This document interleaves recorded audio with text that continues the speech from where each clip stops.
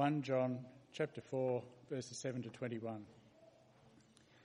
Dear friends, let us love one another, for love comes from God. Everyone who loves has been born of God and knows God. Whoever does not love does not know God, because God is love. This is how God showed his love among us. He sent his one and only Son into the world that we might live through him. This is love, not that we loved God, but that he loved us and sent his Son as an atoning sacrifice for our sins.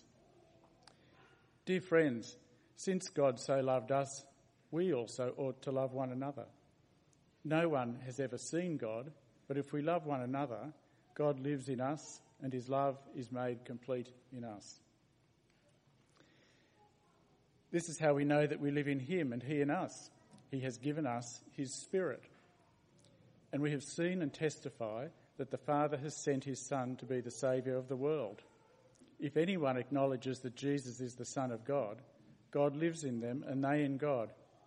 And so we know and rely on the love God has for us. God is love. Whoever lives in love lives in God and God in them. This is how love is made complete among us, so that we will have confidence on the day of judgment. In this world we are like Jesus. There is no fear in love, but perfect love drives out fear, because fear has to do with punishment. The one who fears is not made perfect in love. We love because he first loved us.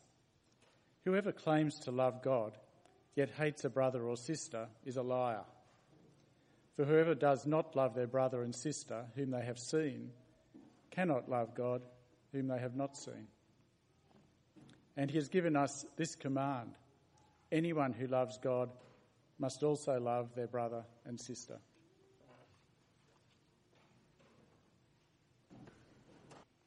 Well, let me ask you, who knows the song, All You Need Is Love?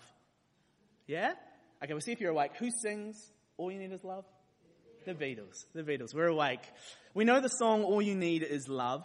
Maybe you've heard the phrase, love conquers all, or love wins. What is it with humanity and love? You see, we all seem to want it. Most of us don't feel like we have enough of it. However, we all seem to have different ideas on what it actually is. This morning, in this passage, we're going to look at what the big deal with love is. We're going to see what love is, and we're going to see how it affects all areas of our lives in a really, really significant way. You see, the thing is that love in our world is portrayed as so many different things. For me, when I was in year 2, I experienced love. I knew love. Year 2, I was about 6 or 7. It's your guys' year 1. And there was this girl in primary school. Now, I don't remember her name, but that's all right. You know, it was still love. And this thing used to happen in primary school. I don't know if it happens here, but as a classroom, if you were going to go somewhere in the school, the teacher would line you up in 2 lines, boys and girls. You'd hold hands and you'd walk through the school, so you didn't lose anyone. I'm serious, this happened. Every single time we did that, me and this girl would find each other. We'd make sure we were standing right beside each other and we would hold hands. I know, it was beautiful. One day, she tragically told me that she was moving away because her dad has got a job somewhere. I told her I'd come with her. Realistic, you know. This was love for me at the age of 6. But for us in movies, music, books, we get so many different ideas on what love is. It's sort of seen as this kind of magical thing that we sort of stumble into. At worst, it's sort of fluffy and this emotional thing. And at best, it's making kind of a commitment or maybe going the extra mile. But in this passage, we see that God's idea of love is actually really different from mine and definitely different from the world that we see around us. We begin in verse 8. Have a look. The one who does not love does not know God, because God is love. This is where we start, with God. God is love. Now, love must have a recipient for it to be love. It wouldn't be love otherwise. And so in and of himself, God is love. It's intrinsic to who he is. Because God is Trinity. You see, there are three persons in God: Father, Son, and Holy Spirit. And all three of them have perfect love for each other. There is perfect unity and harmony in the Trinity. And this is how John can say that God is love. In and of himself, he is love. He is both the giver and the recipient of love. And in verse 9, John tells us how this love has been revealed to us. Have a look, verse 9. God's love was revealed among us in this way. God sent his one and only Son into the world so that we might live through him. Now, we talk of love languages. My wife's is acts of service. So is God's. Mine is words of affirmation. Well, God showed his love for us in sending his only Son into the world. And so what John is saying here is that perfect love that is within the Trinity, well, God sent his Son to extend that love to us. You see, God, he turned up. He intersected with history to come and offer us life in him. And as we read the Bible and we read the Old Testament, we see that was his plan all along. That he would extend that love that is within himself to us. I don't know about you, but that blows my mind. That is amazing that such a love would be offered to us. Well, John doesn't just tell us how that love was revealed, but he tells us what it is, what this love is. That love is seen through death. Verse 10. Love consists in this, not that we loved God, but that he loved us and sent his Son to be the propitiation for our sins. This is what true love is. God loved us when we didn't love him in return. You see, love doesn't start with us, but it started with God. And God defines love at the cross, where he sent his Son as a sacrifice for the people who hated him, who didn't want anything to do with him. It's through the cross that we see that love is unconditional. It's not conditional on how likable you are, how good of a life you have lived. It's not even conditional on being loved in return, which is super countercultural for us, right? Now, Romans 5:7-8 tells us that while we were pulling the middle finger to God, wanting nothing to do with him, to rule our own lives, he loved us. He loved you. He loved me. This is what love is. This is the love that is shown in Jesus. But there's times for myself and maybe for you where I don't really feel God's love. Or maybe there's times when I don't really feel love towards God. I find usually this happens when I've forgotten or it's kind of gone dry to the fact that God loves me no matter how I feel or what I've done.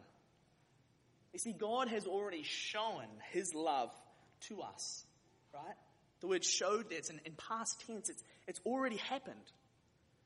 And so when I'm feeling distant maybe from God or not feeling maybe loved by him, it's not that God is distant, but rather that my eyes have drifted from the act of love that has already happened. You see, my emotions and situations will make me feel up and down, but God never changes. So when I start to feel that maybe the cross isn't enough, or I feel that it's kind of old news, or that I need God to show me more, I'm actually showing that I haven't understood the gospel.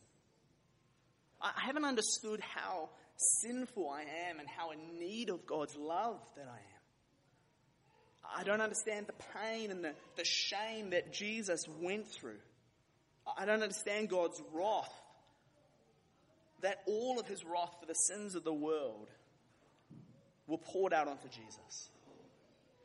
I don't realize that it wasn't the flogging, the whips, or the nails that were the most painful part of what Jesus went through on the cross, but rather it was facing God's wrath.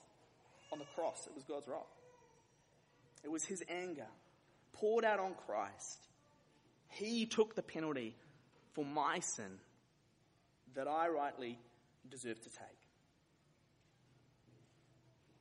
It's when we understand what's involved at the cross, what Jesus actually achieved, that it becomes enough. So we need to look back, because in the history of the world, there has never been a greater act of love than Jesus on the cross. That love has been shown to us already. When I was 8 years old, I woke up from a dream that I'd had in the night, and I was terrified of going to hell. I don't remember what I'd been dreaming, but I remember waking up, cold sweat, terrified of going to hell. And I went and saw my parents, and we talked about it, and that night I decided to give my life to Jesus, to put my trust in Jesus. Now, at that stage, I got who Jesus was. I understood that he had saved me, and I knew he was the king, but I still wasn't quite sure. You see, it seemed a bit too easy that I could just pray and ask for forgiveness and I'd be saved. And so every day for about a week, we would come home from school, and between the walk from the van to the front door, I would re-pray this commitment, this asking of God to make me a Christian. It just felt too easy. And so for a whole week from that walk, I would go, Lord, just in case it hadn't actually happened, please make me a Christian. It got to the point where my mum thought I was talking to myself. So we got to kind of talk about it and understand it. But you see, I thought it was too easy. How could I be sure that I was saved, that I had received this love that God had already shown in the past? And John here, in the next part of this passage, he talks about this. You see, God doesn't just want us to be his children, but he wants us to know that we are his children. He wants us to know that the creator of the universe is our dad. And so John shows us 3 ways that we can know that we are God's children, that we have received his love.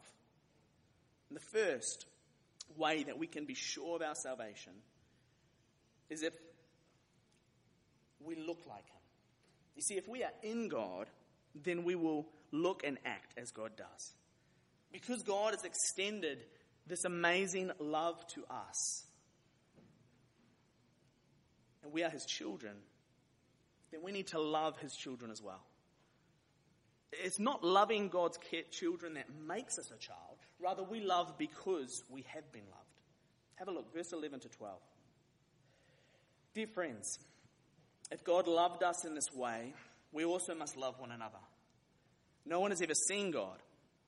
If we love one another, God remains in us, and his love is perfected in us.